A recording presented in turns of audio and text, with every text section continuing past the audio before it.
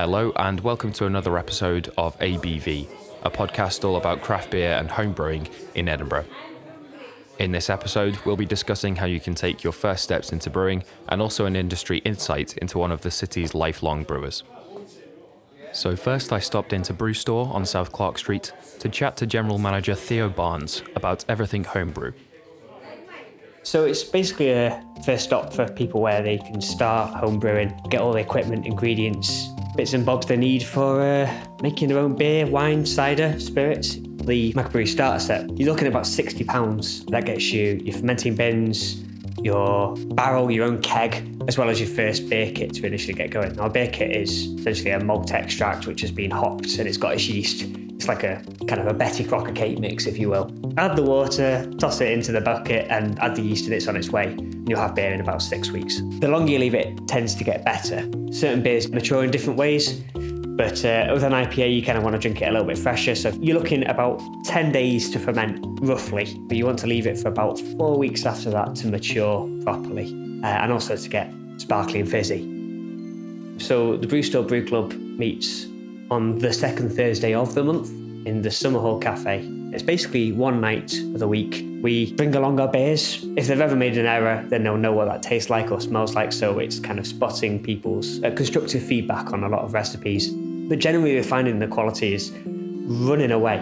There's some seriously delicious beers. And the other thing is that 40 or so different beers, the tasting session in the night, incredible flavours. You'll never taste those things again. In this one next to us right now, we've got a red raspberry milkshake beer, which doesn't really taste like a beer as such.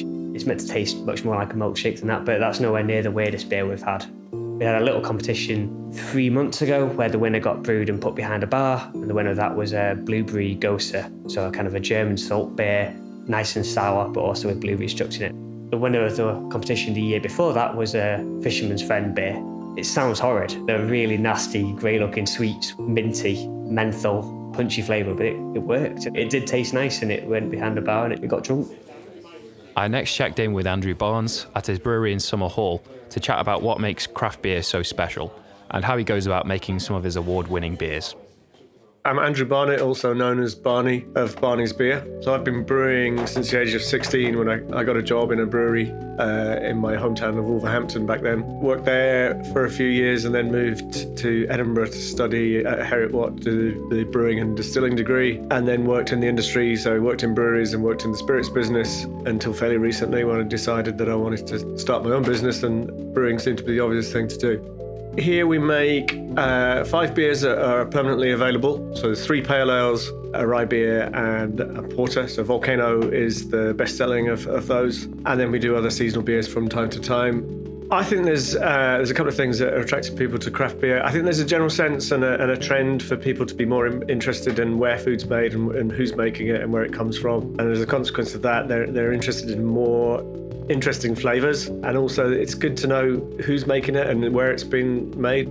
I think that particularly smaller brewers are able to offer new and exciting things that maybe some of the bigger brewers aren't able to do. So, they're always looking for something that somebody hasn't done nearby.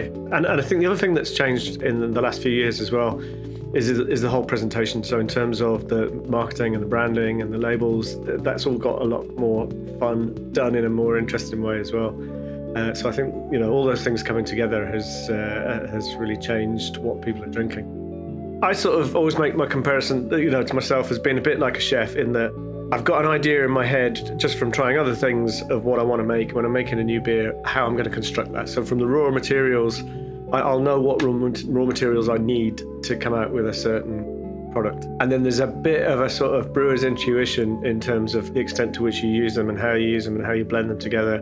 The other thing is that, things will change through the process as well. So it might not end up exactly how you expect it to. Most often than not, we'll try something if it's a new beer that we're doing, and then we'll sort of tweak it in subsequent brews.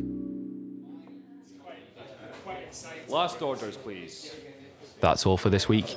Join me next time when I'll be chatting to some of Edinburgh's home brewers at the Brew Store Brew Club, and we'll be looking at the campaign for Real Ale's Good Beer Guide for 2017. Thanks for listening.